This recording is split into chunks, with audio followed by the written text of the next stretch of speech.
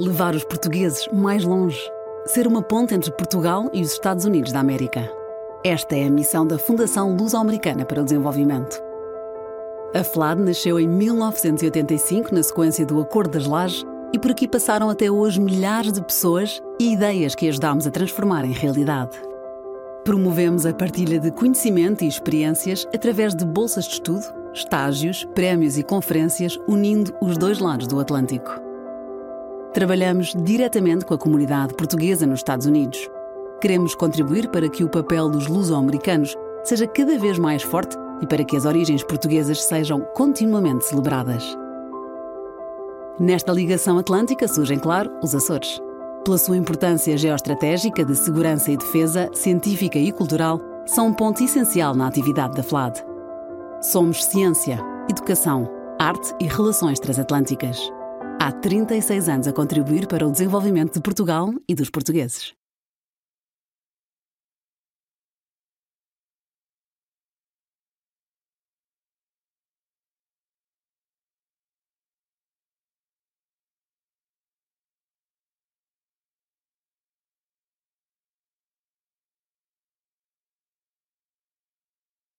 Hello and good evening, everybody. Thank you very much for joining us tonight. It is my pleasure to welcome you here. My name is Magda Vakil, and I am very pleased to welcome you here on behalf of PALCUS, FLAD, the Portugal-US Chamber of Commerce, and the Embassy of Portugal in the United States, based in DC.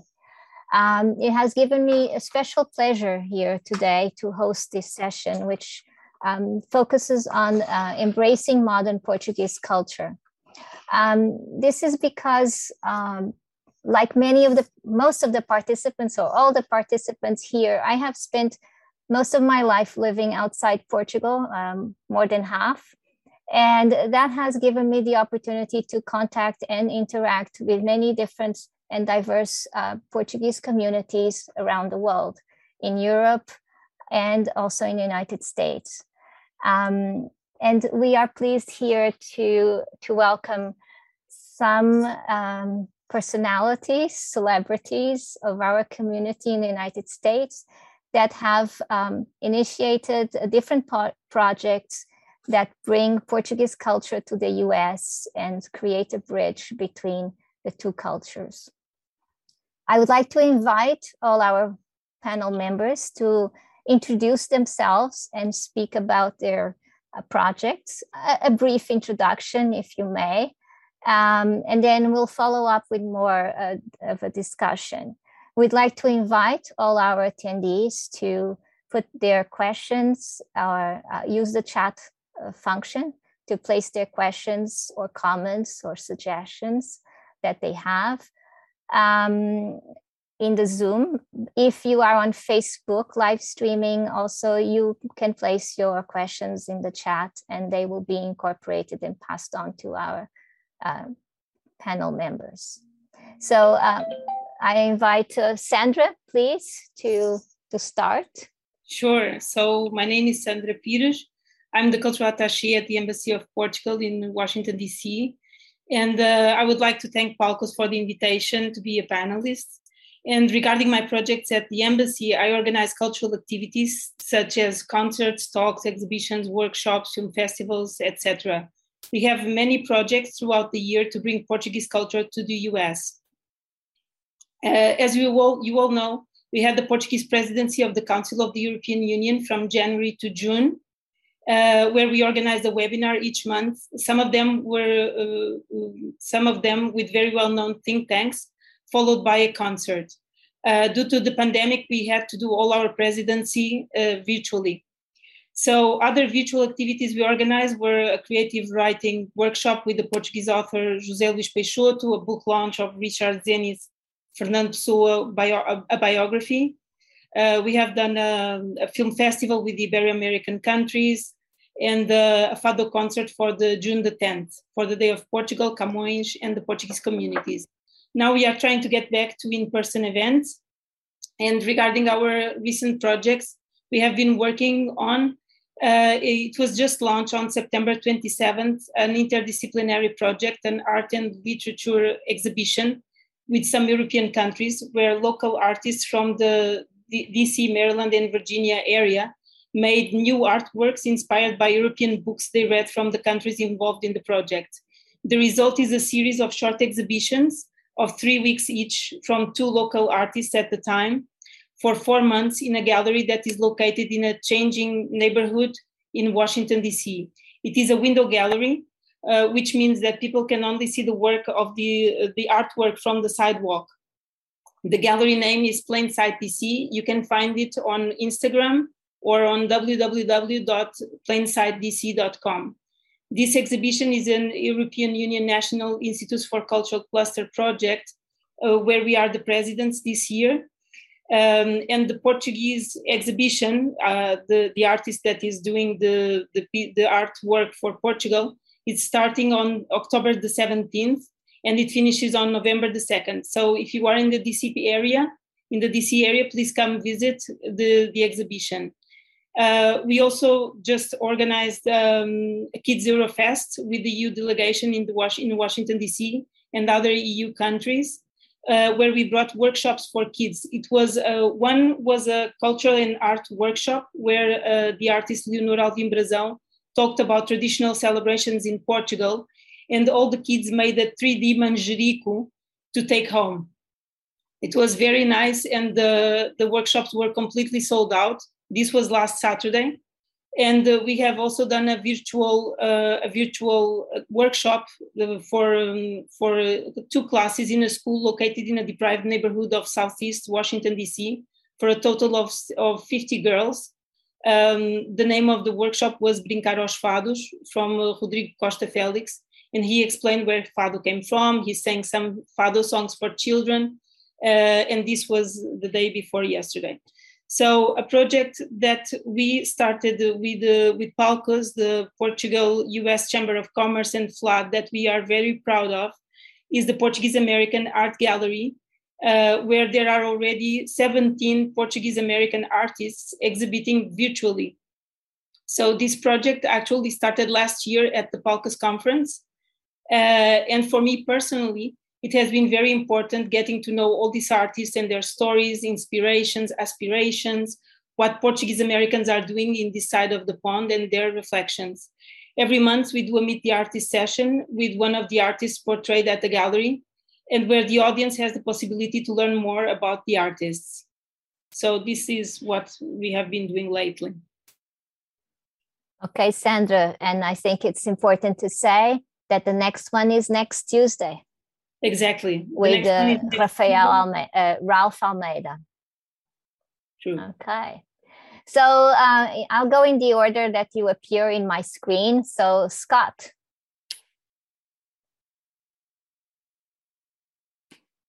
Hola, my name is Scott Edward Anderson. I'm a 3rd generation Portuguese American. My family came from the Azores in 1906 to Fox Point in Providence. I'm the author of Azorian Suite to Soriana, which is a bilingual book-length poem that came out last year with Letras Lavadas on San Miguel. And I have 3 things that I wanted to mention. The first is the main project. I think this is the reason that I was invited, is the Cagajo Colloquium, which is a group of Azorian writers, and Azorian American writers, Azorian Canadian writers from the diaspora. We've kind of come together to promote each other's work, as well as make a bridge between the Azores and Canada and the US. We've had several events since we launched back in April, and all virtual, of course. We're hoping at some point to have a in-person conference, if you will, where we can bring writers from the Azores together with writers here in North America. The second is some translation projects that I'm involved with. I've been translating Vitorino Nemezio's Corsario das Ilhas, which is a 1956 kind of travel log, if you will, that has never been translated into English before. Doing that for Tagus Press, and hoping to wrap that up soon. Have been translating a few other mostly Azorean writers, but also some poets from the continent, and trying to build some bridges between translators working here in North America and some working on the continent. Margarita Valdegato is translating a book of mine into Portuguese that will come out next year.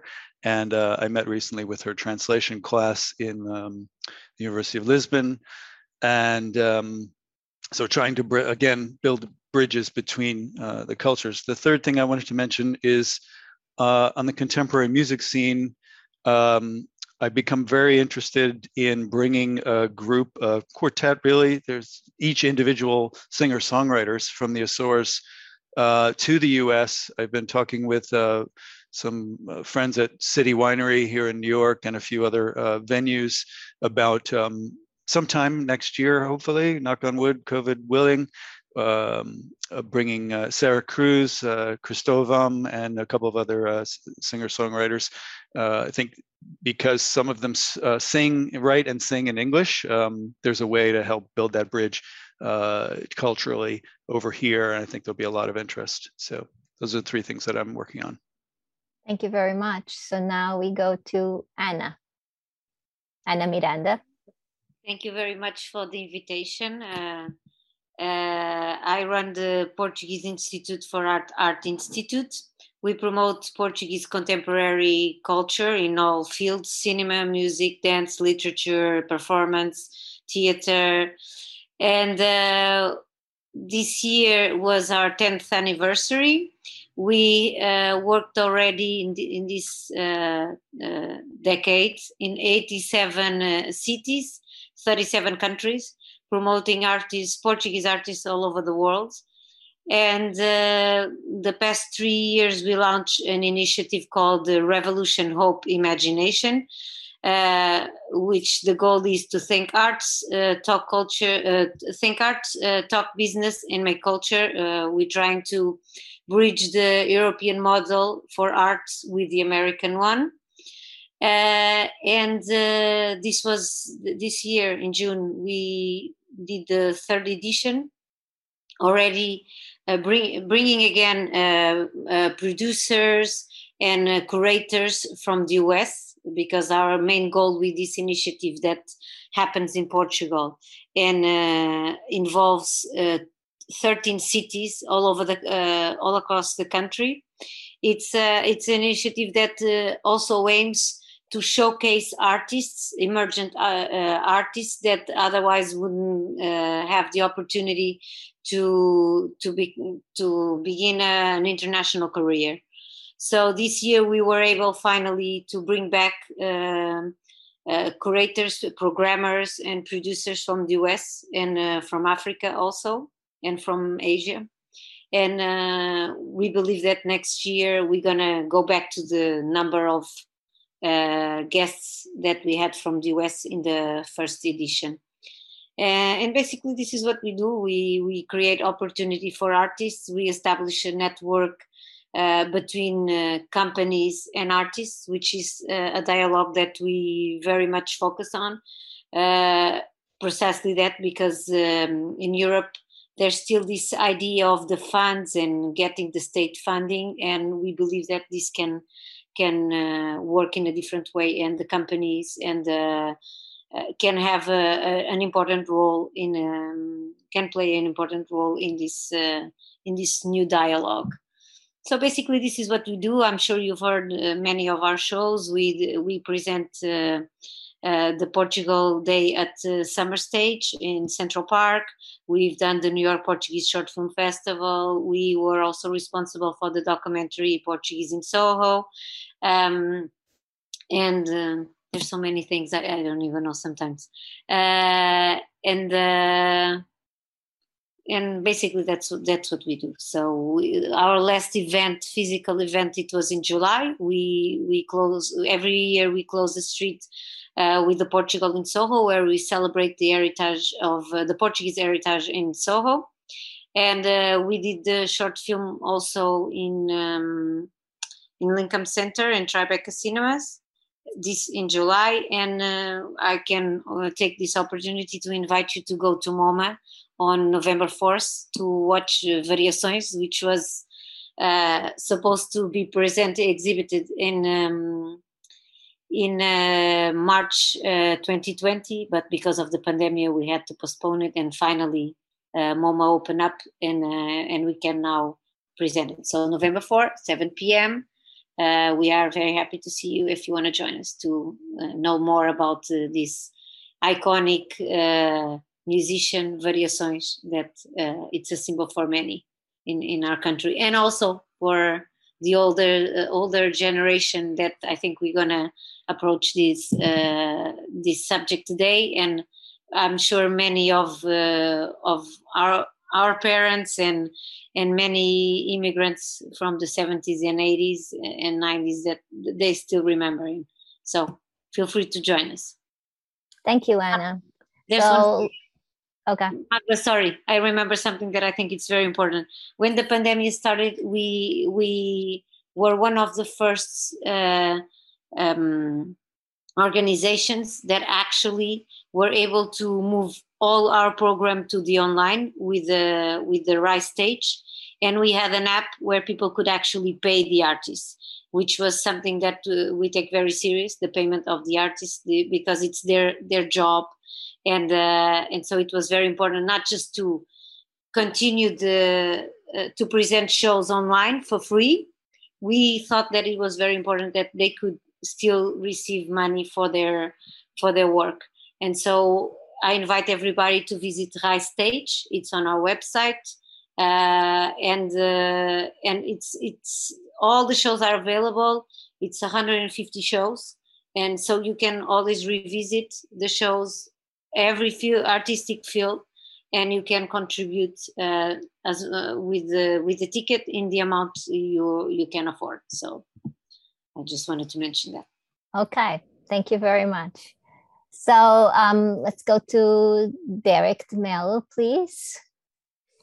Hello, my name is Derek de Mello. I'm a comedian, humorist, content creator, entrepreneur, and Charisse salesman. So you may know me from the Portuguese Kids. For the past 17 years, I've spent, luckily, blessed to travel the world and deliver our brand of comedy, which is all about growing up as a child of an immigrant. So we try to foster many connections back to the old country. Every year we team up with Sagres Vacations, actually for the past 5 years. We plan trips with our fans, come visit the Azores or Portugal. And we've just came back from Madeira and San Miguel. It was a beautiful trip. So shout out to anybody from the crew that's watching. And then we do other things too in the comedy world. We try to share connections as well. We've had humorist Helder Hilfimed, someone as he's better known. We've had him perform with us in Canada. We've had other artists as well highlighted on our Facebook page as much as we can. For us, it's a small community of humorists and comedians, especially for what we do. So we try to be as helpful as we can to anybody that wants help. So yeah, that's pretty much it. I've got nothing going on. You might want to see if you catch a live show maybe next year. Until then, I'm just a bum hanging around enjoying life. So that's pretty much it. Nothing else to promote. PortugueseKids.com. I guess that's the only thing I could say. Visit there. That's about it. Thank you. And now, Michael. Hi. Hi, can you hear me? Yeah. So hi, I'm Michael Benavides, owner of Portugalia Marketplace, which is what I call a cultural space selling Portugal through culture. It's a market, it's a retail market. It's been in the family since 1988. My father started the business in a 3-car garage on the same street Derek lived on. Derek and I were neighbors. Yeah, and we've, the business has evolved into a destination store, and people come in from near and far to experience Portuguese culture. We've the space has also acted as a stage for artists, folklore groups. We've had multiple cultural performances in the space, and it's also served for various talks that we do around another project that I'm involved in, which is Fabric Arts Festival, Fabric Arts Festival is a project that's hosted by CANI, which is Casa dos Açores Nova Inglaterra. And it's an attempt at, it's inspired by festivals that happen in the Azores, primarily Tremor and Walk and Talk. Those two festivals that happen annually in the Azores serve as, the people who run those festivals serve as our curators for this festival. And it has a lot to do with the fact that while I was traveling through Portugal over the years, I've been really inspired by the contemporary art world in Portugal, whether it be the street art or just cinema and just all the art that I've experienced in Portugal.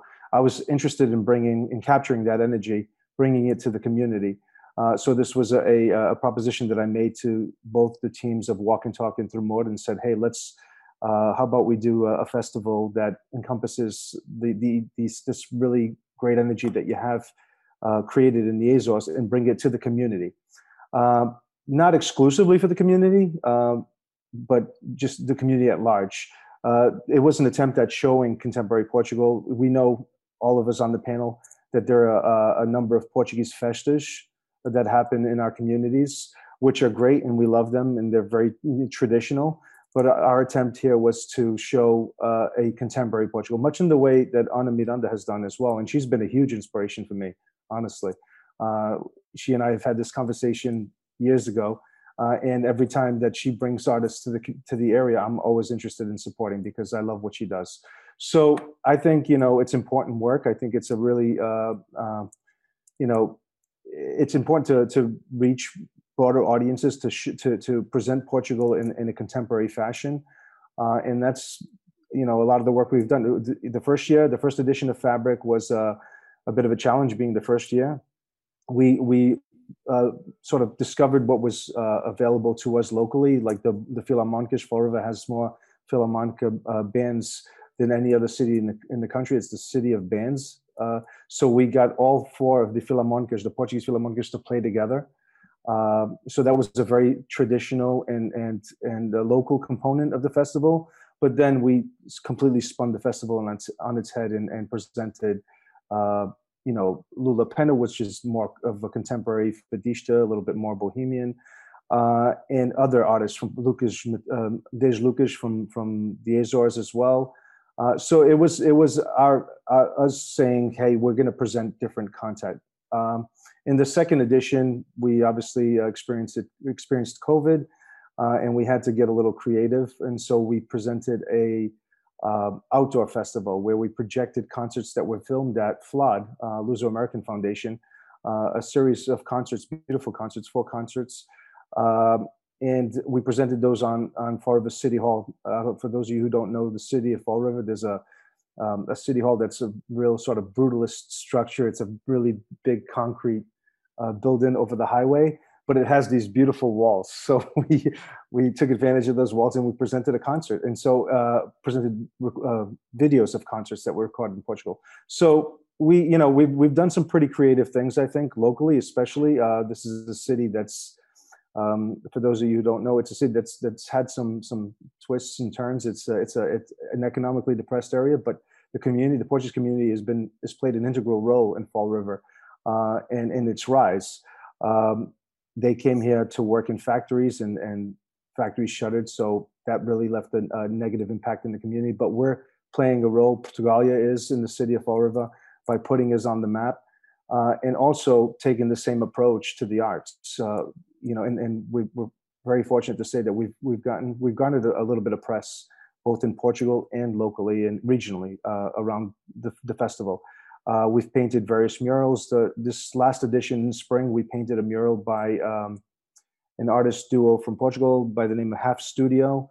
And it's a big splashy mural that says Viva Fall River. And it's also paying tribute to a local celebrity here in the city of Fall River, Jorge Ferreira, who created come on, this. He's worldwide. Come on, man. Yeah, he created this anthem called Viva Fall River when there were a lot of immigrants coming to the city of Fall River. This was a sort of a rallying call. You'd hear it at all the festas. So to now take a very traditional piece of the community and give it a contemporary presentation, which sits on the wall where everyone can see as they drive through 195, the highway, they'll see a big splashing mural that says Viva Fall River, designed by Half Studio in Portugal. So that's just some of the things we're doing. We're excited. I can't announce too much of the next year's program, but our program will take place on May 13th and 14th of the coming year. And we have some really exciting artists from Portugal, contemporary artists. And also, again, it's not exclusively a Portuguese festival. We want to tap into, obviously work with some of the local artists, because we need to, give them a stage as well. And just artists at large, the artist community. And that's what I'm working on. So if you have any questions, feel free. Thank you. And Teresa Valdez from the University of Rochester. Hey everyone. First of all, thank you so much to Palcos for the wonderful invitation. It is an honor to be here and be with my esteemed panelists. So what do? I work here at University of Rochester, where I am the director of the Language Center. I'm the founder director of the Language Center. We designed the Language Center around activities that will bring language development and cultural activities that raise cultural awareness and what is happening in all the countries. I'm also the head of the Portuguese program and the only instructor. So I teach all language classes here at the University of Rochester. In the last few years, I have been working with FLAD, and I know Miguel Vaz and also everyone at the Study in Portugal network. We were able pre-pandemic to sign the Memorandum of Understanding, and we now have a study abroad in Portugal. But of course, we're still living these COVID times, so we're waiting for it to kind of be easier for the students to start advertising. In terms of Portuguese, I am outside the Portuguese community that you can find, for example, in Massachusetts. So our goal here is a little bit different. We work mostly with Americans that want to learn Portuguese for various reasons. And we do activities inside and outside the classroom that show them the culture and everything that is around the language while they are learning the language. So weekly, we have a totally detached from any class conversation hour where the students come and they play games, they explore the culture, the language, they listen to music, they watch movies. And it's very funny because in those, you're going to find students that come from Cape Verde or Mozambique or even Brazil joining. So they get a very, comprehensive experience of what is the language and the Portuguese language and culture. I have fun in my classes. I don't like to teach the traditional way. So we do very different activities. For example, my students learn the imperative by going to the kitchen, replying to an ad for an actual job that I can find in the restaurant or so. And then they have to learn how to do pastéis de nata on their own. And they have to give instructions to each other. So this is just a tiny little example how, so far away from the Portuguese culture or any Portuguese source of Luso-American descendants or so on, we can develop programming that brings the students together and promote the Portuguese language here in Rochester. Thank you very much for all your introductions. And we had I'm not going to hide this from you. We had a pre-session and there were a lot of things that we discussed. And one thing that came to mind and, thinking about our conversation was the feeling that for many migrant communities, and that's not only for the Portuguese immigrant communities, for all, kind of the culture of their homeland freezes in time. And so, everyone here in the, Derek, Michael, and Scott, they are being reacquainted or bringing to the US contemporary Portuguese culture. And it would be interesting to hear what has been your experience. I mean, Portuguese culture today is also greatly influenced by foreign influences, globalization. So it's very universal, but sometimes in the traditional sections of immigrant communities, that's not what they remember, because what they brought with them is something that was from many years ago. So I would like to put this to the table, because you're bringing contemporary art, contemporary music, contemporary writing. I'd like also to hear how, when you rediscover this new art forms and culture, how did you feel about it yourselves, and how is that being perceived? Mm-hmm. And I really want to thank you for bridging this gap, and not only to the Portuguese communities, but also bringing this Portuguese culture to the US to be known. Right. May I? And Anna, you've also done a great job with the films and with everything else. So, I think everybody has a contribution here.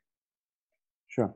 I'll start off by saying, so when we presented Fabric, we knew it was a challenging program. We knew right away, because I know the demographic in our area, but the goal here was how do we capture the second generation, the third generation, who have maybe more eclectic taste than, say, their parents did, and that was our aim. And we also presented the program at RISD, Rhode Island School of Design, up the street at Providence, knowing that there was an audience that would appreciate that type of program. So it wasn't. It's not a program that was designed in any way to alienate the traditional, the traditions that were here, or snub, or in any way insult anyone. In fact, the first edition, I should say, there was an attempt by us to introduce the Philharmonicas, to bring them in so that they could bring their families and experience this new approach to a festival. And they came and they left. They came and they went. The families did.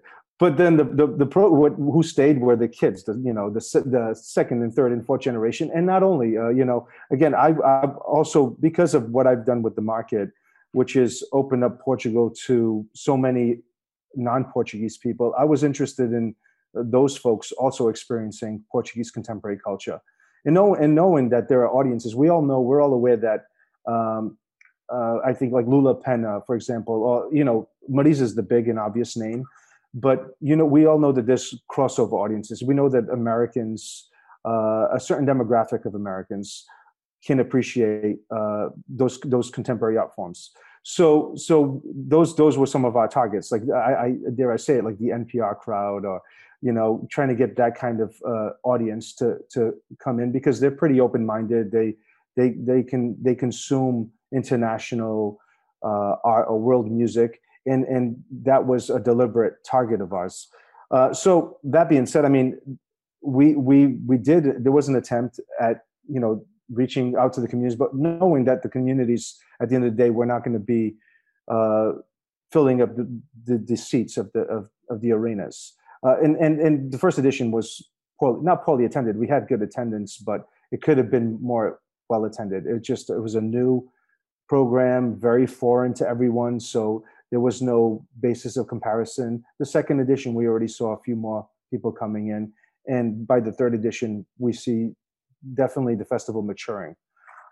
That's my take on it. I mean, for me, it's amazing in terms of, you asked the question about how we experience the art, or me personally. I've always wanted to do something like this because, again, Anna is a huge inspiration, and I've seen what she's done and the artists that she's brought over, and I'm always just very intrigued by the music scene or the cinema in Portugal. But I always have been. So that's a own personal interest of mine. And I just feel like in some cases I feel like the audiences are larger for this than they are. I feel like there's more maybe of me out there, and I'm always trying to tap into who is like that. So that's why we make and this is great to be on a panel like this, because we get to connect with people of like minds and figure out what each is up to. So that's been my take and my experience.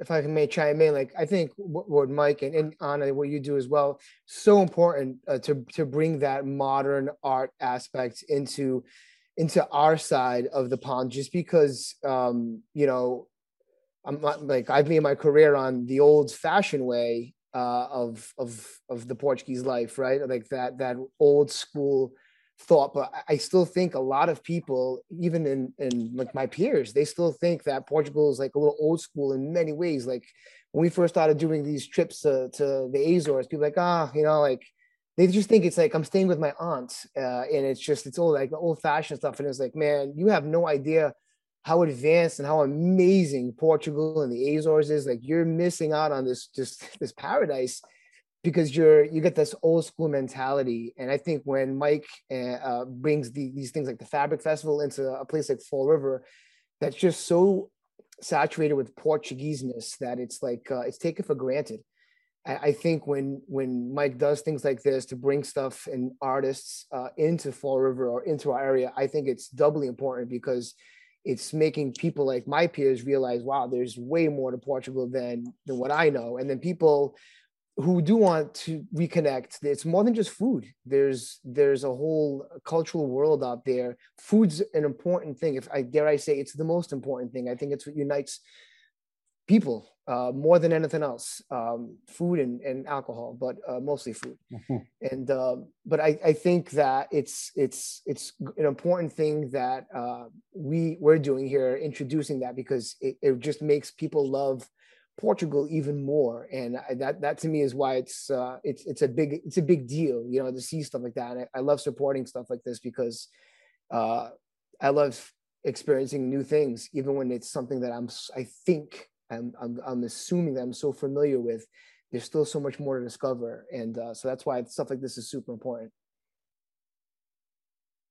May jump in just because I didn't grow up with the traditional festas or any of the more traditional cultural experiences. My grandfather, who was born in Providence in 1915, son of immigrants, he wanted to be an American. He had an Americanized name. He really didn't have anything to do with the Portuguese community, so I didn't grow up with it. And I really felt it was kind of a loss. It was something that was missing in me, and I didn't know where to turn to learn about it. So, you know, when I started to try to explore it a little bit, I saw the culture as being very, very traditional. And I gotta admit, I wasn't that interested. You know, I Tell thought me, it's Scott, where did you? Sorry to interrupt. Yeah. What was your first contact with? You said you suddenly decided to, and you. So when what was your first point of contact? What did you see? How much time do you have? Yeah. So no, I mean, you know, obviously I grew up in East Providence, so the culture was around, but we didn't actively go and pursue it. You know, it wasn't part of our family. Okay. My father was Scottish. He was Scotch-Irish. So he took us to all the Scottish stuff. So we grew up with the Highland games and going to that and listening to bagpipe music and stuff like that. And so, but I didn't have the other side of it. And so I think the first time I went to Newark in New Jersey, and I went to I think it was Portugal Day or something like that, and I was like, wow, okay, this is kind of, you know, it's really interesting and colorful, and but it didn't resonate for me, you know. It wasn't, and I was more interested in, you know, contemporary music and what was going on. So I think when well, I think I first started hearing Maritza and some other songs, and in fact, the Art Institute brought her to Central Park a couple of years ago. Got to see her live, which was pretty amazing. But really, when I went to the Azores for the first time in 2018, I was blown away with the amount of, first of all, the literary stuff. I went there as part of a residency with Just Quiet International. So I was kind of brought in to the literary scene and got to meet a lot of people right away. And I realized pretty quickly that Portuguese literature wasn't just Pessoa, Saramago, and Camões. You know, it was like there's much more going on, and even contemporaries, my generation, and so and then music. Sarah Cruz happened to be playing at the book festival in Ponta Delgada, and I saw her play for the first time, and I thought this woman is fantastic. She's amazing. And then I started broadening my listening to the music that was being done in the Azores, and so it was sort of this organic, but looking for stuff that would appeal to me. So I was looking for a more contemporary sound, and contemporary writing, and so I found it. And like Derek said, there's amazing stuff going on in the Azores, and just every single island has something happening. And this was really struck me during the pandemic, because I could be from here in Brooklyn, in my home, I could be participating in a literary conference on San Miguel 1 minute, turn off my computer, or change the Zoom link to something going on continental Portugal, or something going on in Tesaida or Pico, or something going on in Vancouver involving writers from the diaspora, all in the span of like 24 hours, and that was pretty amazing. And to see, like, every week there was a book launch, or there was a literary talk, or honoring Onésimo Almeida, or just a whole range of things that were happening. So just so much variety, and it's pretty exciting, both on the islands but also on the continent. Thank you. Maybe if in New York you had gone to the Festival of Queijo da Serra to start with, you would have been immediately seduced. This was a long time ago. It was probably 1994 or something like that. So, well, we're glad you didn't give up and you pursued different avenues to rediscover. I had this hole in my heart that I needed to fill, and I found it finally. A very rich culture with many influences. Yes, of course. Okay, I wanted to say something. Correct me if I'm wrong, but I think times are changing, and the Portuguese community in the US is traveling to Portugal often. So they see the Portuguese culture, how it has been changing with time, right? When I got here 9 years ago, before I was teaching at Georgetown, and then I moved to the embassy. When I came here 9 years ago, there were not many people who knew where Portugal was. And nowadays it is the opposite.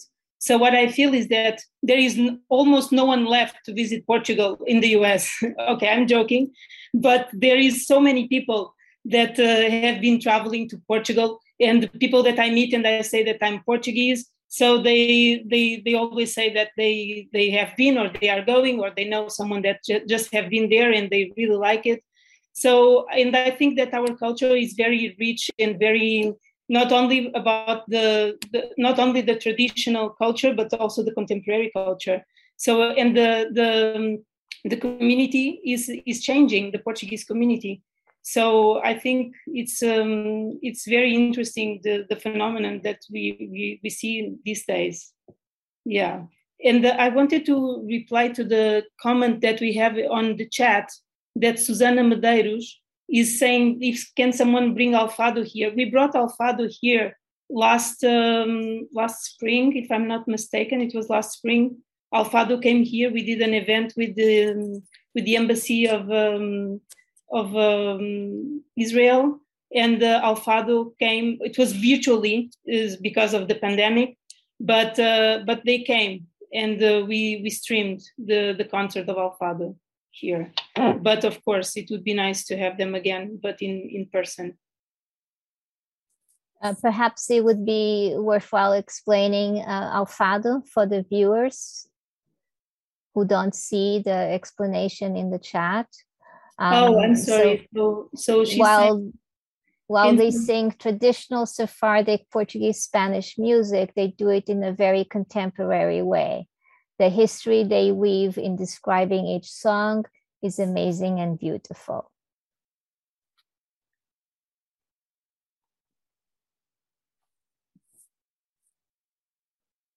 So, Derek, you mentioned that you kind of play with the traditional and the modern, and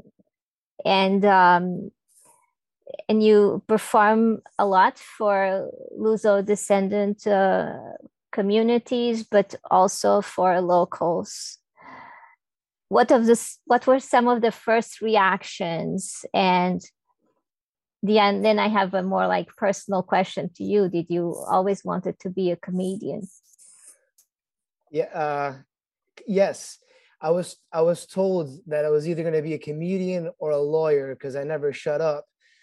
And I think I chose the more noble of the professions, although also the more broker of the professionals, but I'm happy. I can't complain. Yeah, you are correct. We do perform for, we've been around for 17 years now, so our audience has also evolved. We started off with Gen X fans, and now we've got a lot of millennials and even Gen Y fans coming to our shows, and we're actually fortunate where we get everybody, like grandparents all the way down to like the kids. So we do see a lot of different family and different Portuguese, communities. But there's all this one common thread where, in the house, it's Portuguese, and outside the house, it's not Portuguese. And I think personally, growing up as a son of an immigrant, there's a lot of pressure on us as first generation. You gotta do good in school. You have to get a job. You have to translate for your parents. You gotta write checks. Sometimes there's so much pressure on us, and you also have to respect your parents. And you can't be a nerd or a geek. You have to follow the pop cultural trends, right? So like now you have this internal struggle because in the house you've got to be a certain way, more reserved, and then outside you're more relaxed. So it really is a duality. And I think when we first started, the majority of the people, especially my peers, they embraced this. They were like, man, finally somebody like gets it. Like, because there is humor in growing up the son, not just growing up Portuguese, just growing up the son of an immigrant. There's the language barrier. There's so many different things that we have to deal with that normal kids, white kids, that's how we used to so that's why for me growing up, I always associated myself with all the minorities on TV because I never felt like the white guy. I'm like, man, that Spanish guy on TV, the Latino guy, that's my father that he's reenacting too. Like it's all these similarities. So for us, we were like, man, we always see representation for Mexican, Italian, Polish on TV. Like, where's the Portuguese? So that's why we created what we created, because we wanted to have some kind of Portuguese pop culture influence, or representation. So I think for the majority of the people that got it, they just loved what we did. But then, of course, you have a couple of people like the old timers. They don't get past the accent. They hear the accent. They think, well, they're making fun of me. They couldn't be further from the truth. I'm reenacting my father's, and half the things we do really happen to us. It's a lot of people like this stuff doesn't happen. Oh, it happens. It happens, and it happened to me, And this is my life, and this is my art. I'm showing you my window into my life. And when we started that's why we started. It was just to show people what it was like. And unbeknownst to us, because we started so long ago that Facebook wasn't even a thing. That's how old I am. You look very young, so comedy obviously is a good. It's all the good wine to keep I buy. you. It's all the wine my wife buys at Portugal that keeps me young. But yeah, so we've been doing this. I lost my train of thought. 17 years already, man. So anyway, yeah. So I literally lost my train of thought. It was. Sorry. No, it's okay. I get off on tangents too. That's anyway. Aging. It's called aging. Yeah, really, yeah. And also, the wine at Portugalia. Thank you, Mike. I'm getting my Alzheimer's nice and early. Well, anyway, to summarize, we did have some people that couldn't get past the accent, but I think we've been around long enough where they know we're not making fun of Portuguese people. We're conscious about that. You know, listen, I'll be honest. My father drank a lot growing up. You're never going to see me truly reenact my father coming home drunk. You're never going to see that on stage. You're never going to see that because I don't want to represent Portuguese people like that. But I do think that for a lot of people, it was like a little bit of a wake-up call because Portuguese people have a hard time laughing at themselves. And I really think that the Portuguese kids came at a time where it was like crucial for our generation to have a little bit of a laugh to kind of like get past this living in a bilingual world. So for us, we did it through humor. That was our coping mechanism. And obviously, I think we struck a chord because like we performed, literally all over the world, and it's just so bizarre and fascinating and interesting that in Australia, it's the same exact thing in their house as it is in New Bedford. To us, that's the most fascinating thing, and I think that's why we're still around. Is because we inherit our parents' traits. And now these new generation of kids, they're not just suffering their grandparents, their parents are doing the same exact thing. It's like history just repeats itself. And, for us, we're very fortunate that we get to share these laughable moments. But to answer the question, for the most part, people love it. But, there's always going to be someone that, they don't like us, so to them, I just say, whatever, I don't care. We know we have our fans and we have a great fan base, and that, it's all I could ask for. It's a good life. It's a good life. And to answer your earlier question, I truly did know that I wanted to make people laugh. I don't know if I'm going to be a comedian. I don't know how I can make money off of it.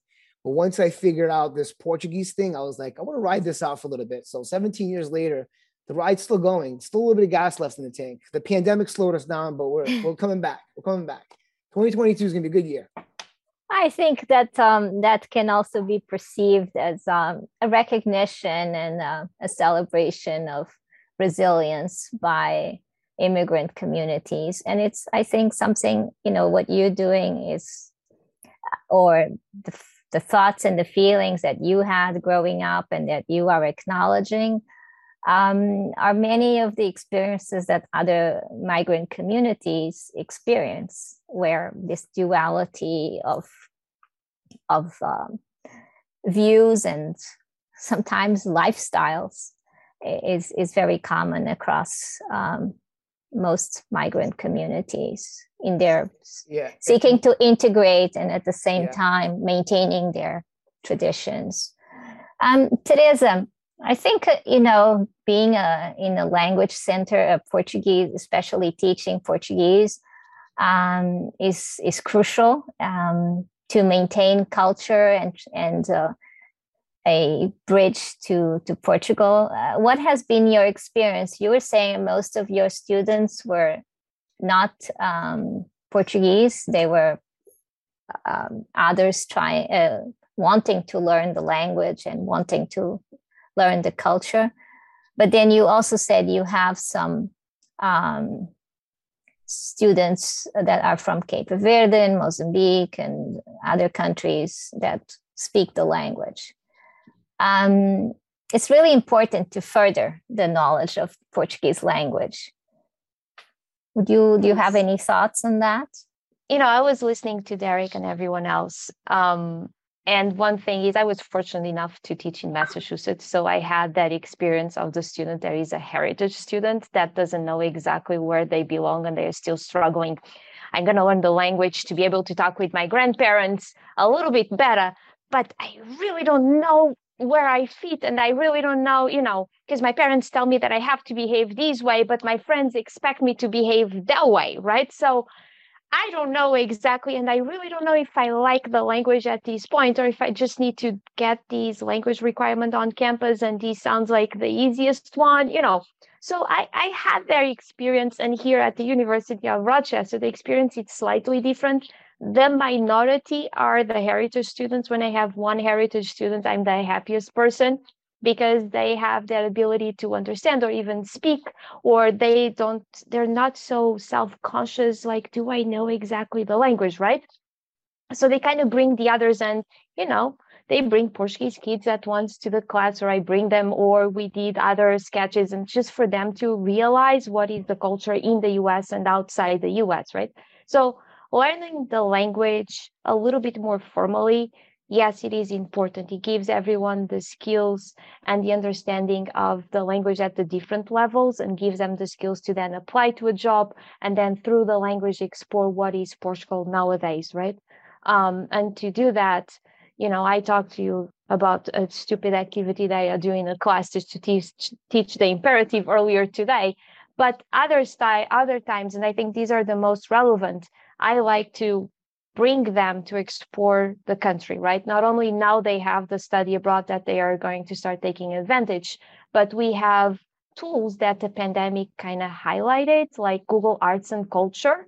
And I bring that to the classroom. So my students have the ability to explore a city or to explore a specific neighborhood, to go to a museum if they are interested in that. And then they're able to realize that Lisbon is not, for example, that old city that they think it is, but it has a lot of 21st century, right? So they can visit the streets, they can see street art, they can go and visit more not so traditional museums, that it is possible. So it is essential to create this bridge. It is essential to bring to the attention of all the other nationalities that live in the US, because it's not just Americans. We have a huge international community on campus, and they also want to learn, and they don't know much. So I will tell you, when they come to class, possibly they don't know much about what is contemporary art of Portugal. They don't have a well-defined vision. What is exactly the country? They know they want to learn the language because they listen to some music, or they read an article like Sandra was saying, oh, it's a great country to visit and go, as a tourist. Or others said, oh, I did a study abroad, I don't know where, and I stayed in Portugal and I loved it and I was able to. So it's bringing all of those pieces together and expand through literature, through music, through architecture, art in general, plus the boring grammar that sometimes they don't like. But if they learn in easy ways or fun ways, normally they don't even realize they're learning the grammar, right? So it's a little bit of a dance. And I like to do different things with them. I'm not a person to stay still. So they also have to move in class and explore and go and bring that.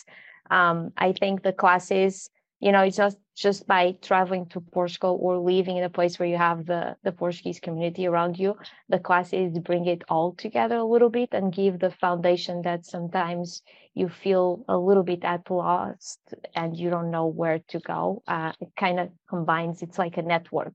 That's how I see it. Thank you very much.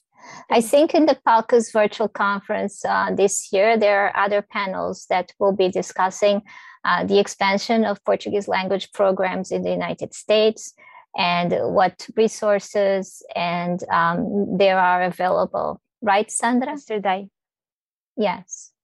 And also there is also going to be a program, an event dedicated to study abroad and study in Portugal programs, which I think is very interesting. All right. And since we are talking, let's also do some shout out for our panel that we are doing on the October the 20th. It's an art panel, and we will have Joana Vasconcelos, Marina Carreira, Peter Pereira, and Michael de Brito, and Magda and I will be the moderators. So if you can join, it will be on October the 20th at 12. Eastern time. Eastern time. Yes. I think that will be an interesting panel where, we'll be having, artists from across the pond.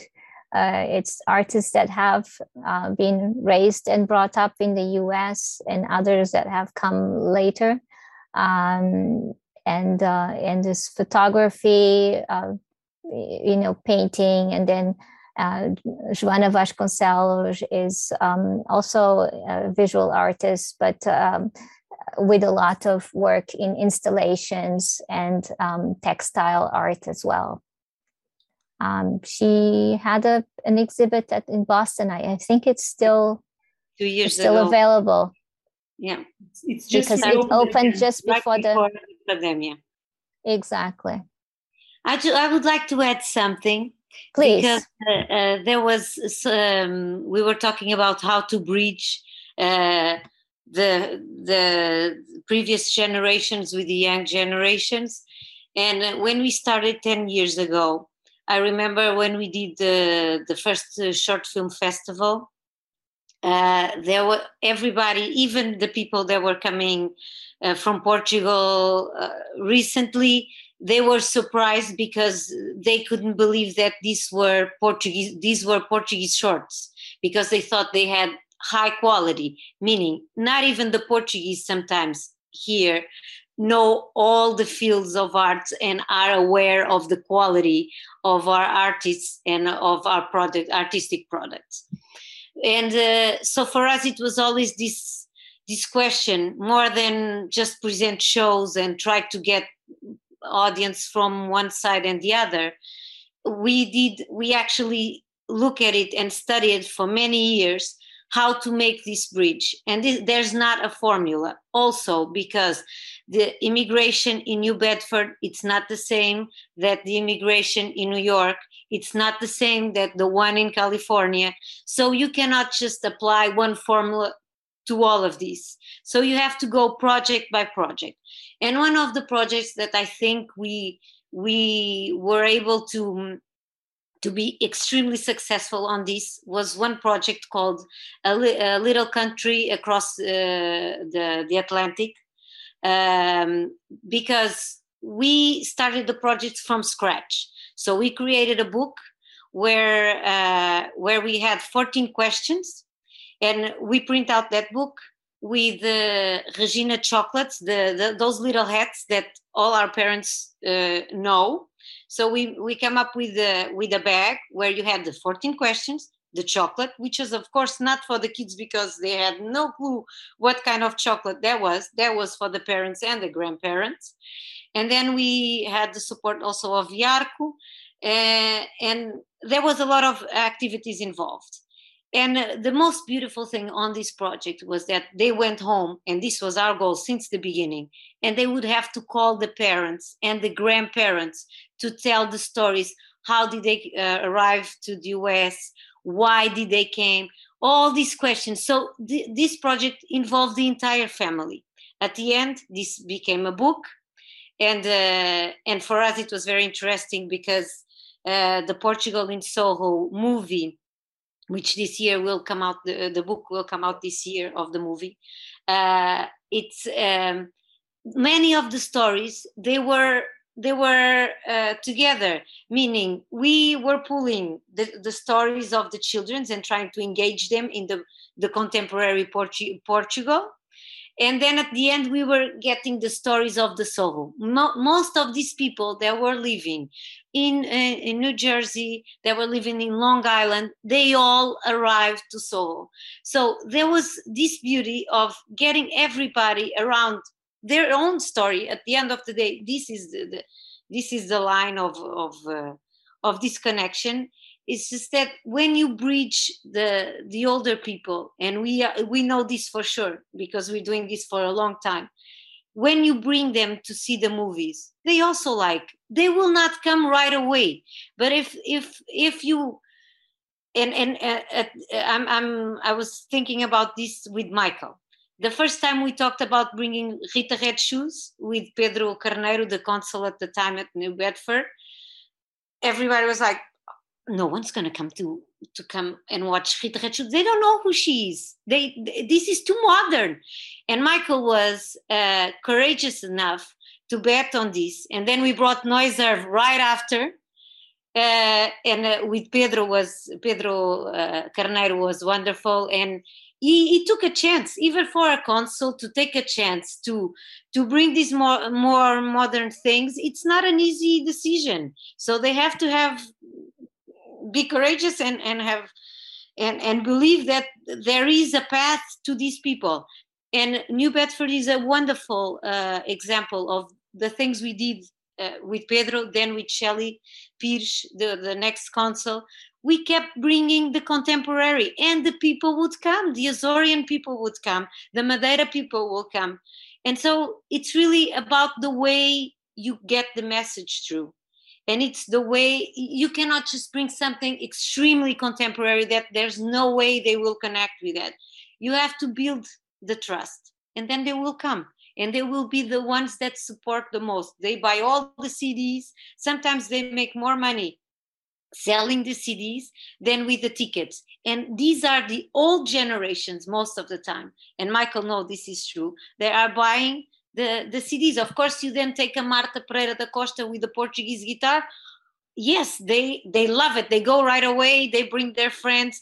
But we can never forget this Portugal that they maintain in the clubs, in the associations, in the groups.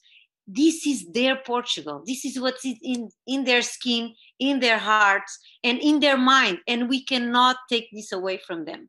So what we have to do, it's really bridge them to the youth, so that when they get to Portugal and their cousins talk about the gift, they know who they are, because they already heard them on Central Park, or because they know Noiserve, or they know Dead Combo.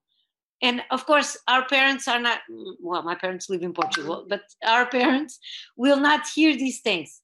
But the kids are the way to bridge this. And again, there's not a formula, because all of them are different. And something that Sandra said, very important. And I think we have to recognize why this happened. That everybody knows Portugal right now? Yes, they do. Thanks to TAP and Visit Portugal. They did an amazing job. And we have to recognize that the promotions they did on the cabs in New York, they were so criticized in Portugal, because the view here in Portugal, it's very different from the American way. And when they put these ads saying, oh, you go to Madrid, then stop at Portugal for 2 or 3 days, they were so criticized by that, because people in Portugal thought they're promoting Spain in Paris. No, they were being smart, and they were talking to the American audience that know where Madrid is, that know where Paris is, but they didn't know where Lisbon was. So now that changed. And regarding the Portuguese, and I will finish with that, I'm from Torres Vedras here in Portugal.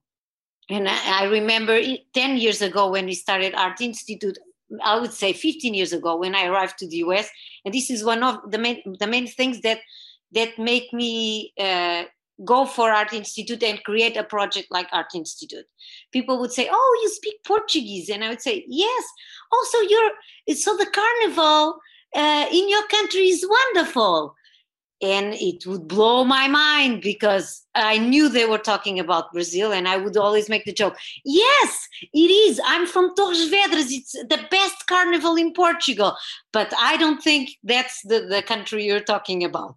So these things, this changed. And when I look at this 15 years ago and I look at it now, Portugal really has gone a long way. And this is incredible. And it's the effort of many people that didn't give up, and still today they continue promoting and believing and have the passion for a brand called Portugal. Well, on that last note, I don't know what else we can add. Thank you, Anna. It's very important, and it's true. Portugal is now in the map. I also remember when I visited the US years ago that, it was kind of hard to explain where I came from, because nobody really knew. Many times people ask me, so you speak Spanish? And I'm like, no, I speak Portuguese. Oh, okay. Or whether, Portugal was in South America, Portugal was, an island, many different versions. But I think also one thing was touched upon is that the quality of the work being done and that you all have been able to bring to the US, and our embassy and the consuls have done, and TAP, of course, and different organizations have been able to bring quality shows, quality work. And that's been, I think, also very important, because one thing that in America is surely recognized is quality and excellence. So I think everybody is contributing, but the fact that there is quality in what Portugal can offer is very important. So Sandra has also called out that the embassy in DC has on the website has upcoming events listed. So please visit the Embassy of Portugal. We have our website, and we have the Facebook page, Portugal in the US, and we have our Instagram page and Twitter as well. So you can follow us there, and you can see the events that are going on. I think to finish, I don't know if anyone has any more comments that they would like to add. Otherwise, I invite you all to follow Palcos, to keep, sending Palcos and the embassy through Sandra, or I also invite you to visit the Portuguese American Art Gallery and use that email to submit work, to ask questions. We are here all, I think, for you to continue to bridge this cultural across the pond, both ways. So feel free to contact any of us directly. I think I will close now unless anyone would like to add anything else. Just thank you for your time. It was a pleasure meeting all of you. Hopefully we get to work or see each other in the near future. That's it. Just one thing, Scott, you are based in New York at the moment? Based in New York, yeah. Okay. Anna is at the moment, she's either in Lisbon or in New York or somewhere in the world. Somewhere in between. Right? Michael, you are in Massachusetts? Correct. Right? Derek? I live in Rhode Island, but work in Mass, yeah. Okay. And Derek, you are based? Viva for Riva, born and raised. Okay. I'm here till they kick me out. Takes a lot to get kicked out, if you know what I'm talking about. And Teresa Valdez is in Rochester, upstate New York. New York, correct. I'm in New York City over summer. Okay. All right. I'm in New York City, and Sandra is in Washington, D.C. So thank you all very much. Enjoy the rest of your evening, and hope to see you again on one of our future events. There's 2 next week, so keep us on your radar. Thank you so much. Thank you very much, and good night, everybody. Pleasure being with all of you. Bye.